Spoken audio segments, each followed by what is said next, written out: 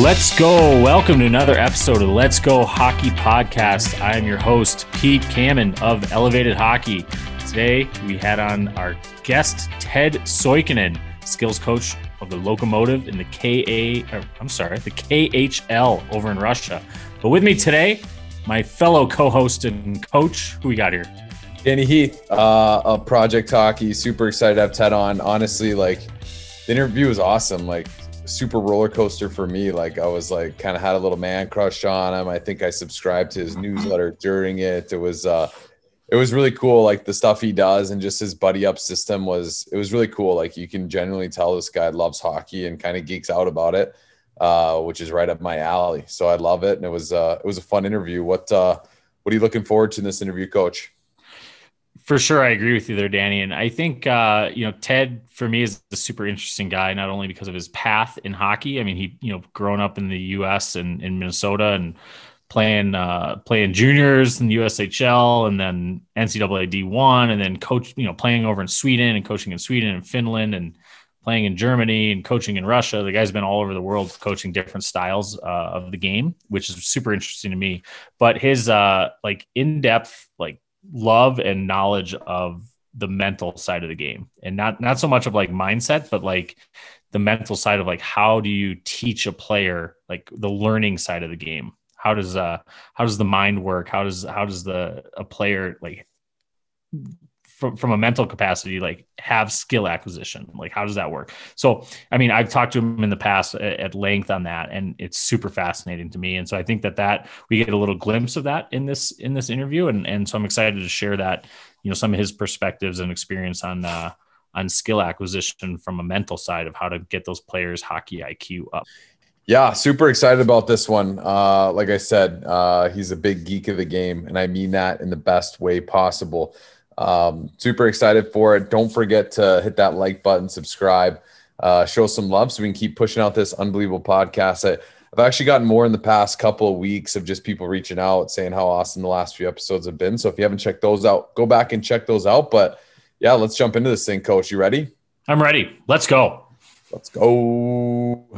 This interview was brought to you by our friends at HockeyWolf.com. If you love the game of hockey or just know someone who does, you need to visit HockeyWolf.com today. Hockey Wolf has physical locations in Montana and Washington State, but if you aren't lucky enough to live near one of their stores, you can always visit their website and place an order at any time. They have everything you need from skates and sticks to shower slips and hoodies. And for all of you coaches and organizational leaders out there, listen up, because Hockey Wolf provides some of the best team sales services in all of North America. So if your team needs new helmets, maybe some gloves, boxes of tape, even some warm-up suits and training gear, Hockey Wolf has you covered. So like we always say, go support Hockey Wolf because they support us. That's HockeyWolf.com. And hey, for all of you lacrosse players out there, make sure you visit lacrossewolf.com too. All right, let's go to the interview. Originally from Virginia, Minnesota, up in the Iron Range, played his high school hockey for Duluth East, played in the USHL for one of my nemesis, the Lincoln Stars, but we'll touch on that later. Played his college hockey for the NCAA Division I University of Alaska Anchorage. After playing his college hockey, played pro hockey in Europe. Let's go. Spending seasons playing the Netherlands, Italy, Germany, and Sweden. As a coach, he spent 6 seasons working with multiple levels of hockey in Norway before heading to Russia. He's currently the skills coach for Yaroslav Lokomotiv, working with players from multiple levels, including the KHL, owner of Neuro Hockey. Ted Soikkonen, welcome to the Let's Go Hockey Podcast. How are we doing today? Woo! Well, we're doing great. That was a great intro there, buddy. Didn't even breathe on that one. No, I'm a one gulp guy, and it's that was good. Sorry if I mispronounced anything, but we're excited to have you on today. I'm excited to be here. I follow you guys' podcast for a number of months now since you guys brought it out, and Pete and I have had a conversation before, so I'm honored to be with you guys here today. So let's do this, eh? Awesome. Let's go. Let's go. Yeah. Well, Ted, we appreciate you coming on here, man. Like you said, we've talked before, so I'm excited to share kind of some of your perspectives and your path in hockey. And Danny's obviously fired up here right now, so I think we jump into it. So, Ted, Danny covered a couple of your stops as a player from coming up through college and pro, but what kind of got you originally? Like, how'd you get into the game of hockey? What you got you hooked on hockey early in life? Pretty easy. I grew up in Minnesota. I mean, I grew up in the north of Minnesota, the Iron Range, basically. That's all we had was cold winters that started in the end of August and didn't end till beginning of April. But seriously, that was my parents put me on some skates. So we had a rink right outside my grandma's house, kitty corner from that, and started skating when I was 2. And then it just snowballed after that. It's religion up there in the northern part of Minnesota for sure. And it's what everybody did. So that's what got me in it. Yeah. Let's chat about that. Cause I think, and this is probably something a lot of people don't know, and I hope I'm right about this. But up in Duluth, where you played your high school hockey in Duluth, you're from northern Minnesota, which there's honestly there's a huge culture difference. I live in southern Minnesota, played my college hockey at Minnesota State University, the best college in the world. But I'm gonna throw it in there. But there's a huge culture shift when you get to the northern part of the state. And I believe that up through Squirts or up until Squirts, you guys are playing out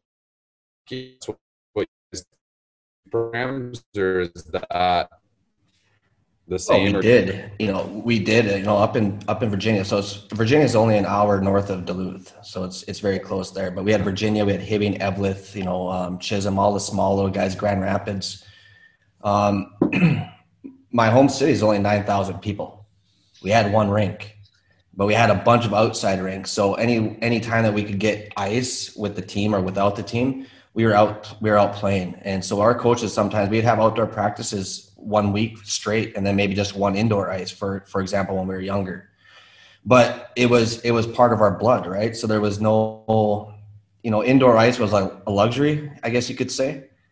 But outside ice was plentiful. You could go anywhere. We had rinks up on the north side of Virginia, the south side, everywhere with boards and everything with neighborhood kids. So it was just part of our DNA when we grew up. And that's, I guess that's the memories that we always bring back to us whenever we talk about hockey and development. Those were the fun days and the free-for-all days. Yeah. Let's chat about that just a little bit more, because I grew up in Arizona and obviously had no outdoor hockey. Now that I live in God's country here in Minnesota, there's rinks. I can see 3 out my window right now. And so it's like, what was that like when you're on the outdoor rink for people that probably live in a warmer climate? Like, did you guys just do practices like you do at the rink? Was it throw your sticks in the middle and let's see whose team you're on? Or what did that look like for you guys? Well, it was basically like, for example, like on a Saturday, these are like my fondest memories. Like on a Saturday, for example, we'd wake up and had breakfast at home, put on your hoodie, pair of sweatpants, some long johns and all that good stuff. And then I don't know if you guys, the audience will know this, but Dan, you should probably hear this one. The choppers, right? The chopper gloves, the yellow mitts, right? You got those, you got your stick and you got your skates on your stick and you're walking to the rink. And this is at 8:30 in the morning. You see some of your buddies walking there and you get out there and you'd be there all day. And mom and dad, that was the days that mom and dad would actually go to McDonald's and bring you guys McDonald's for the warming shack. And depending at night, you might have a practice there, and then mom and dad would bring back your rest of your equipment, because we didn't wear equipment when we were on the ice. No helmets, nothing. It was just choppers, wood sticks at that time, and it didn't matter who was out there. You could be 10 years old and you'd have guys that were on the high school team. So they're 17, 18 years old, 16. And like you said, Danny, it would be, let's pick teams. Everybody throws their stick in the middle. So it didn't matter whose team you're on, you're just playing. And depending, we'd use those orange soft pucks, and just so that you could take a shot and nobody would get hurt. So all the hard pucks would go, but you never wanted that. There was a black puck as well that was called a sponge puck. But the second that, you're down below 0 degrees, that thing turned into a hard puck. So you'd always make sure you have that little orange soft one out there so you could rip slappers and you got the things going everywhere. But I look back on those days and it's funny because there was no Zamboni that would go out there all the time. You'd have to shovel. And you'd have cuts, you'd have ruts, you'd have all that stuff. And those pucks didn't glide on the ice. You'd have to be paying attention to what you were doing. your heads have to be up because everybody is there, and you're just trying to make way. And I think that translated a lot into our games and our creativity back in the day. Absolutely, and I agree with you on that one. And that's actually kind of what I want to jump into next. I know we could probably talk for hours about your war stories in the USHL and up in Anchorage, and then your pro hockey and stuff. But I know that, Ted, you're real passionate about coaching your players and then also helping other coaches. So let's talk about that. I want to jump into what you're just talking about with the development of creativity and stuff. But first, let's talk about a little bit how you got into coaching, like as you're playing in Sweden, and how you transitioned into coaching and kind of that path. And then we'll jump into kind of what you're doing now. Well, it's just, we don't want to talk about the war stories because there wasn't so many, especially up in college. We weren't very good at UAA at that time. But to be honest, my last year in Sweden, I had 3 years in a row where I injured my knee. It was Sweden and Germany and then Sweden again. And the last time I injured it, I'm like, I'm done. I'm done with this. I'm not rehabbing. Pardon? Same knee? Yeah, same knee. Right one. Jeez. And I had a good friend back up in Alaska that I met during my time when I was in college there, Steve McSwain. He's part of USA Hockey, does some of the select stuff out there. And Stevie Mack was up there, and when I was done, I couldn't leave the game. I was 24 years old, 25. I'm like, I can't leave the game. So what's my next route? So he got me. I was his assistant coach up there, coaching AAA, and all of a sudden I mentored under him for a year, and then took over a high school team as well up in Alaska. And I was up there for 4 years coaching, and it gave me a different avenue, right? So for me, it gave me a whole different perspective. But I was just like, my first year was kind of like, okay, let's do this. Let's see where it's going to lead. But it really just kicked into passion because, you're able to teach the future generations. You're able to give back to what you've learned and everything else like that. And it just sparked a whole different part of my brain to go and see, like, how can I become better for the future generations? And, lo and behold, a couple years down the road, an old coach from Sweden called and said, "You want to come back?"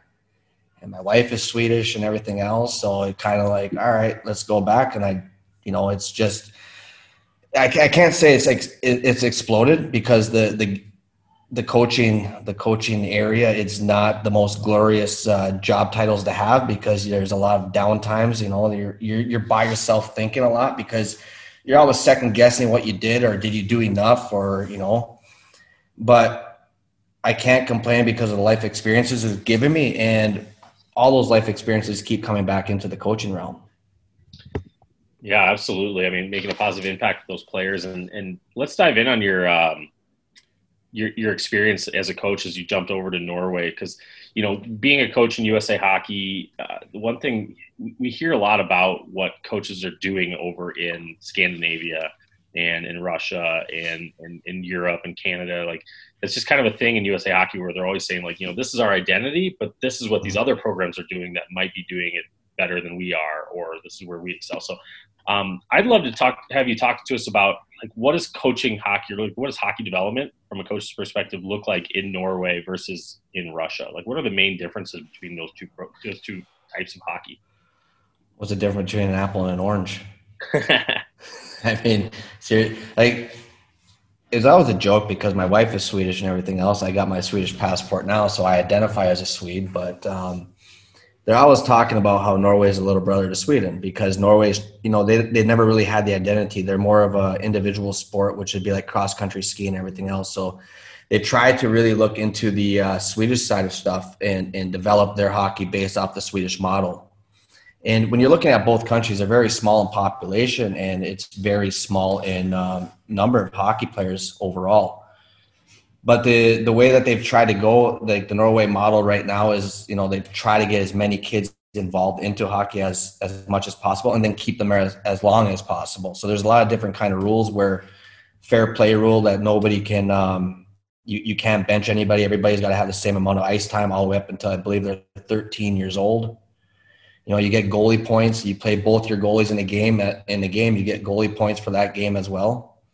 So it's a very much, they're trying to grow the sport. It's not easy, but they're trying to grow it, and they're really trying to go off the Swedish model, which is a lot more of like, let's make creative players. Let's let them think for themselves, and let's continually build on that. But jumping over to Russia, it's like I said, it's apples and oranges. Here it's hockey's hockey. Hockey's life. Norway, hockey's not life. You can make a lot of money doing a lot of other stuff there, and then if you make it up into the pro league in Norway, you can eke out a living, but you're not going to be set for life. But when you come over here to Russia, it's completely different. If you can make it in hockey, you're going to be set for life. So the hockey environment here is like it's based off of their culture from a long time ago, like the great 60s and the 70s and the 80s when they had those unbelievable teams. And the one thing is that the people that were involved in the game before that were ex-players, they always come back to try to educate and re-educate the guys coming back up. You see that a little bit. You probably see that in Minnesota a lot with guys that played at the highest level coming back to their hometowns, but you don't see that all over the country. And it's pretty cool that in Russia, guys come back to help out and make the game better. And I'm interested in, like, with you being a Minnesota guy, now you're across the pond working on, you do a lot of skills coaching. Like I'd love to dive into what that looks like for you. Like with you, I mean, you said you identify, like you have your Swedish passport, or maybe you have Swedish citizenship, regardless. Both. You've got like 3 different types of hockey in your blood right now. And so I'm wondering like what development looks like for you and how you train players and get them making decisions and things like that. And so let's just start off with that. Like what side do you think you lean to the most as far as how you develop hockey players, and what does that look like? Well, it's funny because, I'm about 5'0", so I'm 5'6", and I grew up in a time like in the 80s and 90s, or especially the 90s in my high school days, junior days, college days, where small guy wasn't, he wasn't a priority. And my guys that I always looked up to as far as players were always like the Russian guys, the smaller guys, and then Fedorov and McGillney and Bure and all these guys started coming into the league. And the way that they played, the creativity, Alexei Kovalev, all these guys, and it kind of like mimicked how I tried to play because of being smart on the ice. I couldn't win a one-on-one battle just going brute force. So I always had to look for the open ice and giving goals and everywhere else, especially back in those days when we had the red line rule with the 2-line pass and all that. So that's how I was identified as more of an open European style player back in that day. And I think when I got into the coaching part of it and I started to understand the game a little bit more from a different perspective, I did a lot of studying on the Russian side of stuff. A lot of the old Tarasov and the big Russian 5 in Detroit, and really starting to understand what their whole idea was. And what happened was that by doing that, I actually went into a different sport to, study, and which was soccer. Because if you look back at the days of Tarasov and everything else, they were really basing a lot of stuff off of soccer, or football, as you call it here in Europe, and talking about puck possession, passing, manipulating space, exploiting space, opening space, everything like that. And so my thinking, my thought process just kept evolving into that. So I've never really looked back at the game in itself as looking at what other coaches, what other programs, what other countries are doing with hockey. It's more like, okay, I understand hockey's hockey. It doesn't matter where you are in the world, whether it's Sweden, America, Russia, Germany, it doesn't matter. It's hockey. But what do the different cultures actually do to, process more elite players onto different levels and what their thinking is? And the Swedish level, they really go for a lot of creativity. Like the young kids are promoted at the young ages to play a lot of small area games. That's what the federation wants. And you're starting to see that with the ADM in America with your small area game stuff as well. And what happens is that for myself, and we're getting into my philosophy part of it, it's more of a hands-off approach, right? I've never wanted to be the dictator as a coach. I never wanted to, skill-wise or technique-wise, whichever way we want to look at it and talk about it, but I never ever demonstrate for players. because the minute I demonstrate is the minute that they start to sit there and they emulate me. They try to mimic what I'm going to try to do. But now I'm taking away from them what their natural environment and what their natural tendencies would be.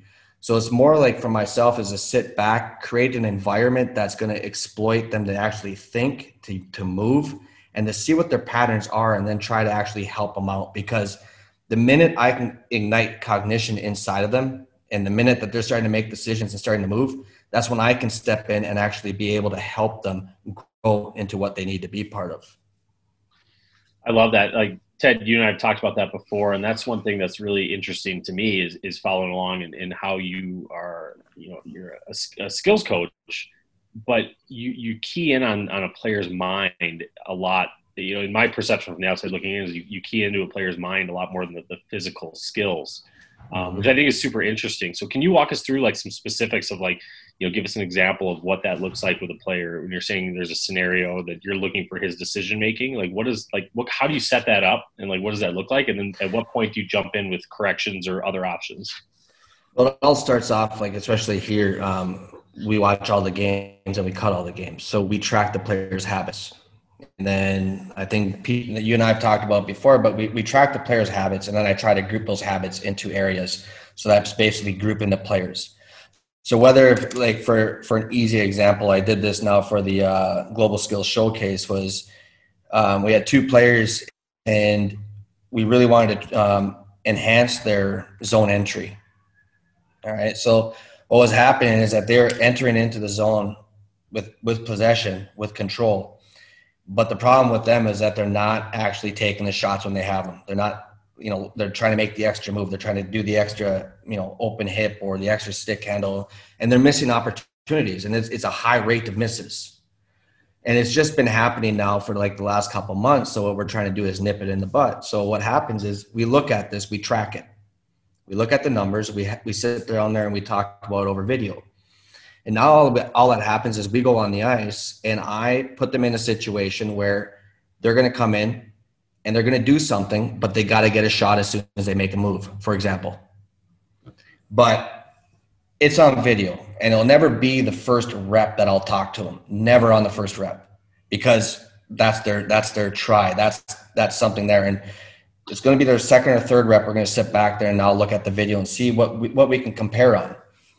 And then what happens is usually that they're going to have another guy in front of them. So there's not going to be a cone. There's not going to be something where there's just a marker there. It could be myself. It could be another player that's just going to mimic being a defender, for example. And now I'm going to start asking them, what did you think? What did you see? All right? Because whatever they saw was the reason why they did the next move. And then what we'll go back and start saying, okay, now we got the shot off. Now what happens if we sit back just a little bit? What happens if we pull the puck in just a little bit more, for example? Can we get a little bit more power coming off that? And what we'll do is, I'm not an isolation guy. So what will happen is they'll go through the rep. We'll talk to them about it. We'll look at the video. And then if I need to break it down into isolation, I'll do it really quick on the side before their next rep. So they're not wasting any kind of time. It can just be like a little bit of a move, feel how the puck comes in, a little bit of a skating move, feel how that is, and now get back into action and do it. Love that. How lucky are these players you're working with? Sounds like we need you back over here in Minnesota. But my mom and dad would love that. I bet. But yeah, to go a little bit further in like the isolation thing. So like, you mean like if you're working on zone entries as a whole, and you work on that first move and then create space and get that shot off. So you mean like you won't just work on that move, but you will like, hey, quickly in the back of the line or something like that? Is that kind of what you mean by that?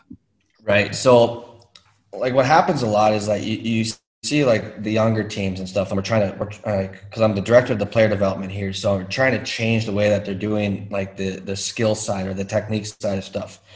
So like, if you're doing an open hip, I'll never do an open hip. Just say, here's a cone, here's a cone, here's a cone. Do an open hip, now shoot. Got it. Because they're just going to get into that route thing, right? It's just that memorization of that thing, but they're not really looking, they're not seeing, they're not making any kind of decisions. So what happens with the actual open hip is just a movement. But how do they place that movement inside of a game, right? So what I want to be able to do is get them going. And I'm going to say, depending on where the player is, are we going to use the open hip or not? What can you use it for? So we want to see how they're actually going to, take it out and put it in within context. Yeah.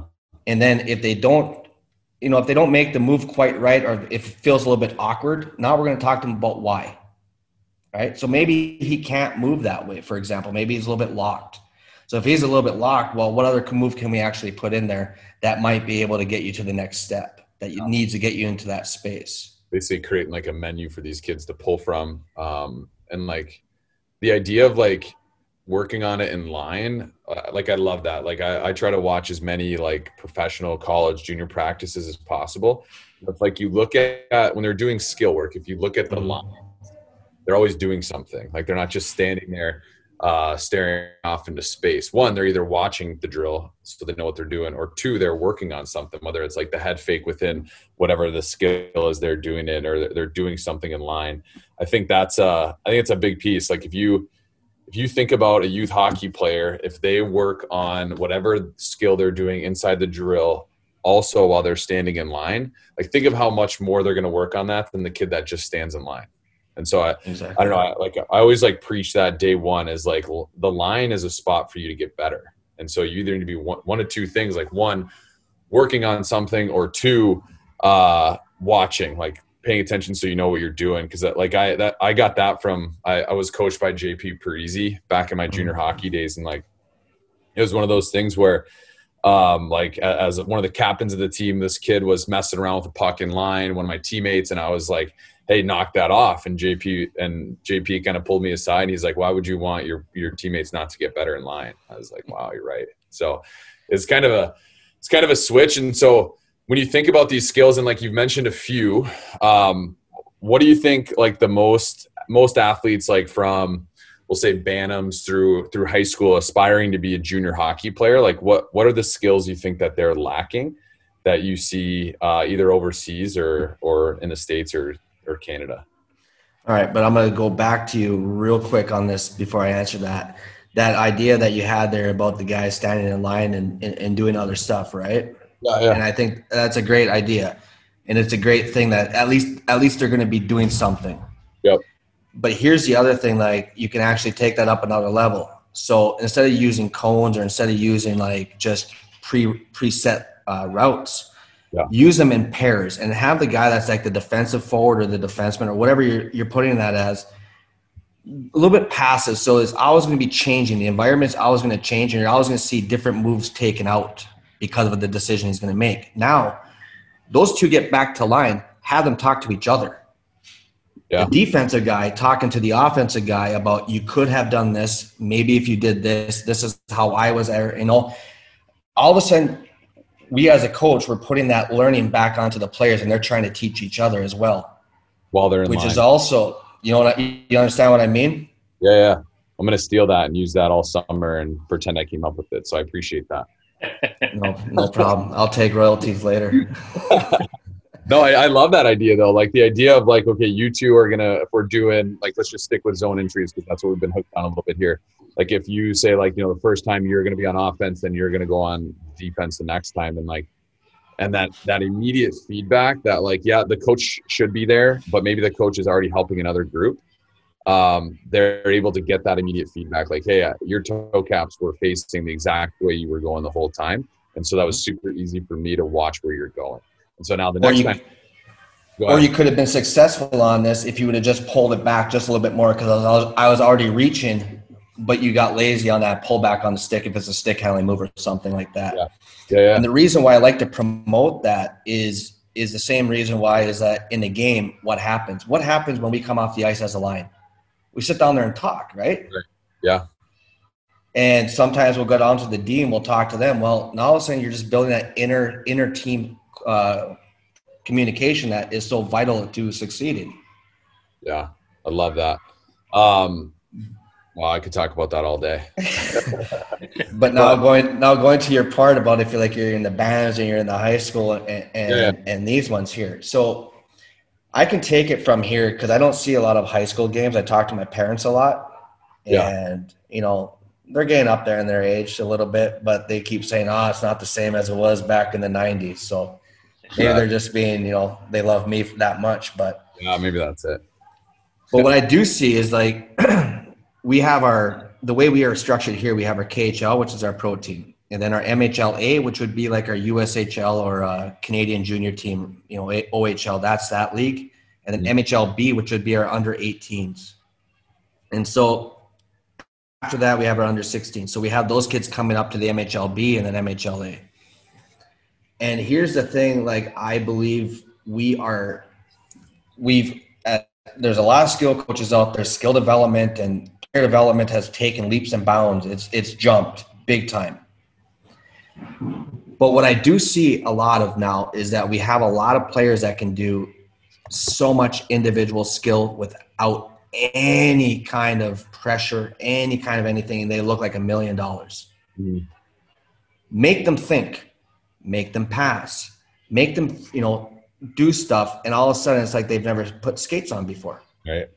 So what I think, like we've taken our game and we've kind of like almost like the goaltenders have done, but the goaltending position is completely different than a forward or a defenseman. We've broken it down so much into the skating, into the stick handling, into the shooting, where we've isolated all the parts, and we're just hoping to God that the player has all this stuff out here and he's gonna be able to put it together inside of a game. What I would like to see and what we're trying to promote more of is how do you incorporate more players going at one time within a skill practice, working together, because we all know that the guy with the puck, he's dependent on the four guys without the puck. He can only do so much. And that's where that sticky is, that sometimes in the younger levels, one guy can actually walk a whole team and win you games. But the problem is that you're going to hit a plateau where you're going to need to work with other players. So how do we build everything and mold everything together to make them think more and work as a team? Yeah, it's a process there. I mean, I think when you and I spoke last, I thought about that a lot afterwards, and that's been like, it's kind of changed. I've been kind of cognizant of that in my practices of like, when are we just going through the mechanical motions versus when are we like trying to have these guys develop decision-making skills, and how does that skill directly to apply to their game? And, working with the junior team now, like I think about that every time I'm planning out our practice of like, is it just going through the motions and shooting pucks, or is it, is it getting these kids to see where they're going to apply these skills and how they can do it a different way? So it's definitely a process that I've been playing with a lot lately. And, I think that's something that can help as the coaches grow, then, the players are going to grow. And so that kind of leads me into my next topic with you is your development of neuro hockey and kind of your love for coaching the coaches and trying to develop the game through the coaches. So speak a little bit about what neuro hockey is, how it came to be, and kind of what your, mission and goals are with that program. Well, it's funny because the last time we spoke, since that time, I believe it was like almost a year now. Yeah. I finished my degree with neuroscience, so I finally got that done. Nice, congratulations. Thanks. Parents are happy about that now. But no, I finished that up, and what it is like, I think that the game, what we always look at the physical side of stuff, and it's very easy to see the physical. It's easy to watch the Edmonton Oilers play and just be in awe of McDavid and be like, everybody's got to skate like that, or see McKinnon take a ripper and be like, that's how we got to shoot. It's like that kind of stuff. But the other part about it is that what got me interested in the brain is that why are some athletes like this? How do we promote this? And, everything that you have to do, whether it's physical or not physical, everything starts in the brain.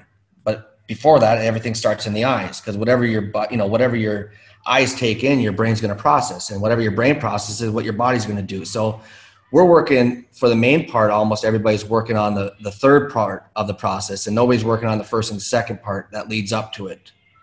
So that was like, I'm like, okay, well, if I can understand the brain and if I can help other people, start getting more in tune with it, now we can start building more, better environments for players to actually get that first division, the brain cognition, and then into the body movement to make complete players. So with the Neuro Hockey, it's a newsletter right now that goes out every Friday that I just talk about different pieces. Like I think the first month was more about, player first environment, because they are first and foremost the one reason why we do everything. Without the players, we have no jobs. Without the players, we have no sport. So we have to be cognizant of that we have to be able to provide them with everything that's for them, not for us, for them. And as you've seen, Pete, I think in the second month, we're starting to go a little bit to the brain about the different areas. Mm-hmm. So everything's kind of building up now and, trying to put together my classes, but I have a class that's coming out now at the beginning of June for coaches only. It's called the Cognitive Hockey Methodology. So how do we build everything from the ground up at the youngest levels, and how do we keep building it for the players as they grow up in the ages? Because I think the youngest kids, if you take my kids, for example, I don't like to brag about them, but I got a 7-year-old that speaks three languages, reads in 3 different languages, and has 2 different alphabets. I got a 14-year-old that has 5 different languages that she reads and speaks in. And I think we try to dumb the game down too much for the youngest kids, where I think we should overload it even more for the younger kids, because they can soak in so much more information than we give them credit for. Yeah, they're just like sponges at that young age. Like they can. A lot of it, they don't always try to make sense of everything. They don't try to make, okay, this has to be. They don't try to make sense of that, right? You have kids. They do it and they learn from it. And then it just starts that whole process, like, I'm doing it, and now we're going to move on with it. And how does that evolve? For sure. I just signed up for that newsletter. I was like, how am I not getting this newsletter? But yeah, it's like, before we go any further, like, you just go to, I'm going to spell it SUIHKONEN.77. That's your Instagram. 17,000 followers, not a big deal, but you just click on his link and you can go right into it. It's called the Neuro Hockey Substack. There's a free version, and I believe, and then there's some you can pay for, obviously, for the added value. That's only going to make you a better hockey player in person. So just signed up for that as we were doing that. It was super simple. Thank you for that. But let's kind of build off. Like, I love the idea. Like 3 languages. That's crazy to me. Danny can barely speak 1 language. This is blowing his mind right now. It is blowing my mind a little bit right now, which is fine. But let's talk about now advice. And so this is the kind of, as we start to kind of tie this up, and this is a conversation that I could have for hours, and I'd love to connect again after this. But what advice do you have for, youth hockey players trying to reach juniors or reach the NCAA? Or reach, that comparable part over in Russia? Like, what kind of advice do you have for them other than enjoy it, have fun? Obviously, it's the best game in the world. So if you're not having fun while you're playing it, what kind of advice do you have for those young players? Well, number one, it's like I always talk to my players about too, is ask questions. Don't just follow a roadmap that somebody else has put out there for you. Actually ask questions. It doesn't matter if you have a skill coach, a strength coach, a regular team coach. Try to get as much information as you possibly can from whoever's around you. Like, ask questions, be inquisitive about everything, and take that stuff in, because you don't know when you're gonna actually need it. And number 2, I know you say take away the fun part. Everybody says have fun, right? But I think the most important part about it is everything that you do, if it's really your true passion, you're going to have fun at it. So then make sure you work towards it in the right, smart, possible way. And I think that for most of our players, I think the hockey part is easy. I really do. I think, like yourself, you got project hockey out there, Pete, you got your stuff going on. There's so much out there that you can just get better at physically. But to be honest with all the players out there, what you really need to do is you need to live a healthy lifestyle. If you really want to be good at something, really follow your nutrition, follow your sleep habits, make sure you're doing stuff outside of hockey, like different areas, not different sports, but just different areas, and just expanding your mind, because it'll help you make more sense of different things that you come in contact with as you go up in the ranks. I think that's huge, especially this time of the year over in the States. Kids are looking at, spring hockey and summer hockey, and, that there's a lot of value in that, but there's also a lot of value in exactly what you said about, getting into the, piano lessons or music lessons or just camping, getting outside, like doing other things away from the rink are going to translate into some success back at the rink when that fire's lit at the beginning of the season again, and help players grow. But think about your brain, right? I don't want to sound like some nerd here, but it's neuroplasticity, right? So you can rewire your brain to do different things. It's not set. It's not a set in stone thing. It's very pliable. So now if you just take up chess, for example, or if you take up piano, you take up music, you got so many different things that are happening there. Chess is very much like hockey. You're just trying to outmaneuver the opponent. So if you start to understand the chess game, it's going to help you as you get back on the rink. You're expanding. Music, if you get into music, into playing piano, guitar, drums, whatever is your thing there, you're learning about rhythm. Once again, hockey's about rhythm. Can you feel it? Can you feel the flow? And can you just go with it? Or are you just like a wooden box? So, I mean, there's, like you're saying, Pete, like you just get into different areas, expand the brain. You might find you fall in love with something else. And then, hockey just kind of becomes that second piece. But all of a sudden, that second piece keeps growing. You're not going to get burnt out on it. Absolutely. Absolutely. Well, let's switch gears here, Ted, and talk about advice for coaches. What would your advice to an up-and-coming coach that's working with these different players? What would you say to that coach, that has the best of intentions with their players? They want to help those players succeed in life and in hockey. What do you say to that coach that's listening? Sign up for the newsletter. That's what's good. I don't want to sound like a used car salesman there, but Sorry, I'll do it for you. No, but to be honest, I wish I had the advice. Was you want to do as much as possible for who you're in contact with. It's just human nature. You want to do as much as possible for your kids at home or your wife. Sometimes you just need to take a step back. Take a step back. Like I always talk about it, whether it's on Instagram or Twitter or something, I talk about environments. Don't sit there and try to plan the perfect practice. Don't sit there and try to plan the perfect drill, because there's no such thing. Right. Sit there and create an environment. How can I create a practice plan that's, we don't like to say, but it's going to be fun. It's going to be challenging. But at the same time, I'm going to be so engaged in it because I want to see if I, as a coach, can keep making it a little bit more complicated as we go through that hour of practice. But can I sit back and can I let the players dictate? Can I sit back there and be a little bit more of like a buddy with them and start asking them questions to actually engage them in giving and empowering them into understanding that this is their team. I'm just here to guide you. Instead of always sitting there and stressing about drills and everything else, maybe just, my advice would be take a step back and, create the environment and really get to know your players on a very personal level. For sure. I think that's huge. And just the idea of like allowing them to discover it. Like you just kind of, I'm a school teacher at heart, and like the idea of just allowing, like facilitating learning versus like teaching or like lecturing learning. Right. I think that's a huge piece to it. And there's so many different ways to do it, and the way you're doing it, it seems like it's awesome, and it seems like it's working. Before we get a big let's go from you, where can people find you, and where can people connect and learn more? You can find me on usually on like Twitter. Twitter is Soikonen, which is my last name, SUYHKONEN 77.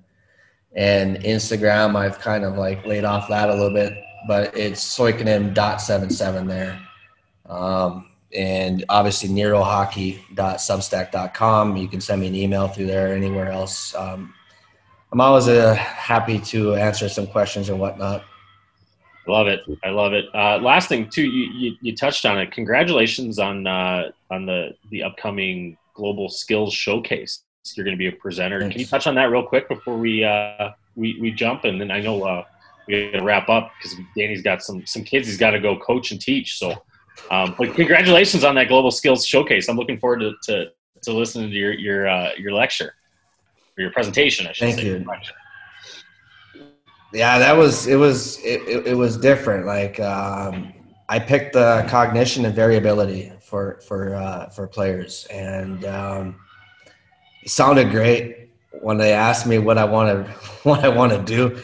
Sounded awesome, and then I sat there with my wife at home. I'm like, now what? How do I put this together? And I guess what you're going to be able to see, whoever is going to watch it and everything else like that, you're not going to see me talk about it. You're not going to see me on the ice. It's my players. And what I did is just like how we talked about here. I'm a very behind the scenes guy with them. They are the showcase. It doesn't matter whether it's on their team, whether it's in the showcase presentation, but they are front and center. I'm just behind, just trying to encourage them. And what my whole process is, we talked a little bit about the brain at the start, some of the different cells and chemicals within inside of our brain that are very important to understand. And on the ice is just, putting them in different environments on how do they excel and what can we see from there, and what are the different areas that we want to be able to look for and bring it back to those guys. And I was changing reps on everything. Very cool. I'm looking forward to seeing a little kind of a see behind the curtain of what you're working with your Russian players over there. I'm looking forward to getting a little sneak into the process there. But well, Ted, we were lucky that my president actually signed off and said I could do it, because he's very secretive on everything. Yeah, I remember we've talked about that before.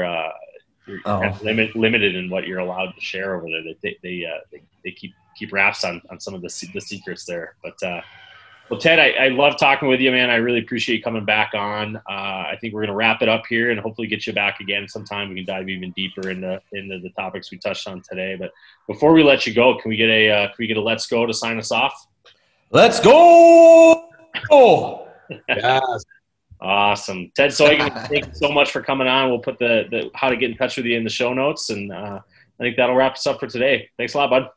Thank you. Danny, Vinny, thanks a lot for having me on. I appreciate it. It was a fun episode, and I hope to come back again in the future. Thank you, Coach Ted. Thanks for coming on. Unbelievable episode again.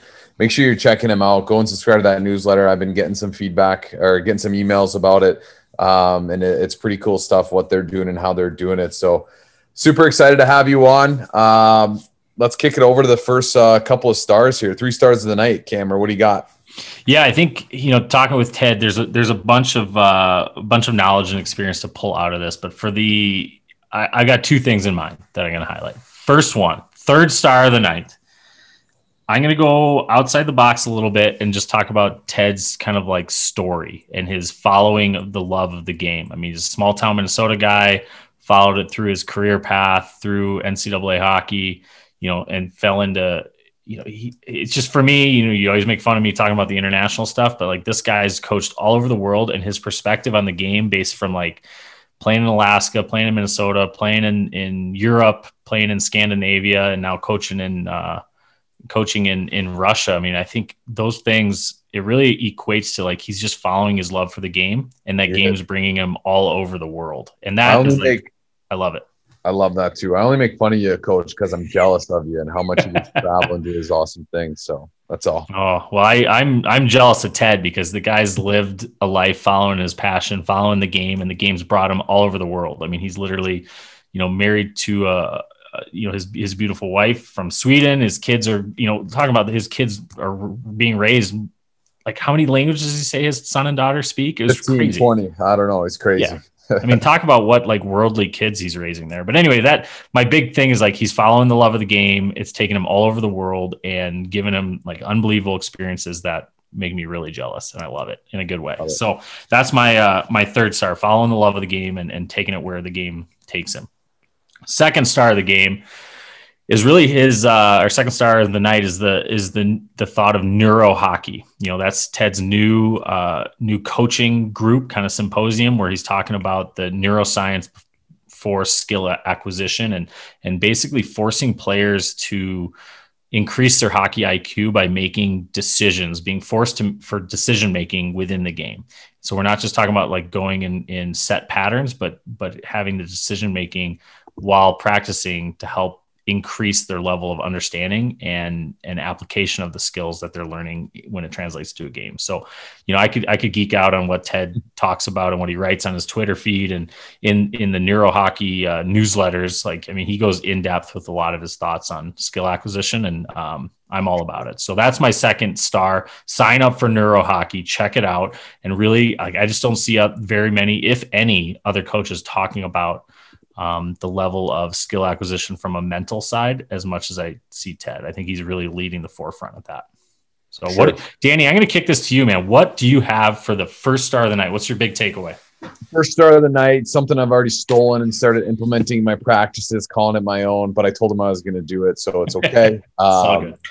Honestly, it's just the idea of like when he does skill work, it's always, and I guess I shouldn't say it's always, but I guess I don't know every practice he does, but he talked about how, if he's doing like zone entry work, he'll have two guys or girls pair up with each other.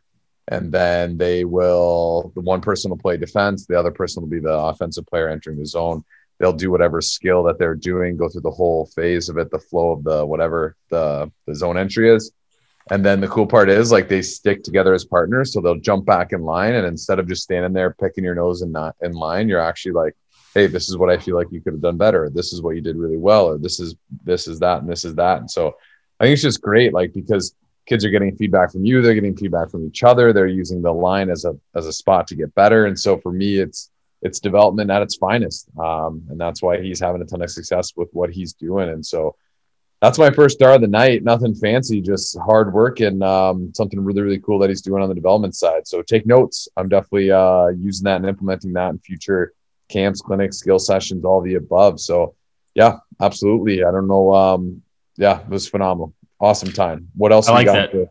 Yeah. I mean, that's a great takeaway there, Danny. I'm going to start. I have started using that in some of my practices too, but I think that's what I love about doing these podcasts, man. Every time we talk to someone, I feel like there's at minimum one thing to like take and make our coaching better. And I love that. So thank you, Ted, for sharing that experience with us, man. It's good stuff. So Danny, with that, I think it's time to wrap it up. What do you say? You got any other exciting news to share, or anything like that, or you just want to wrap this up and keep rolling? Nothing big. Let's keep this about Ted. I think what he's doing, make sure you check him out on his social channels. If you have any questions, reach out to him. Again, NeuroHockey is taking off, so you're going to want to check that out.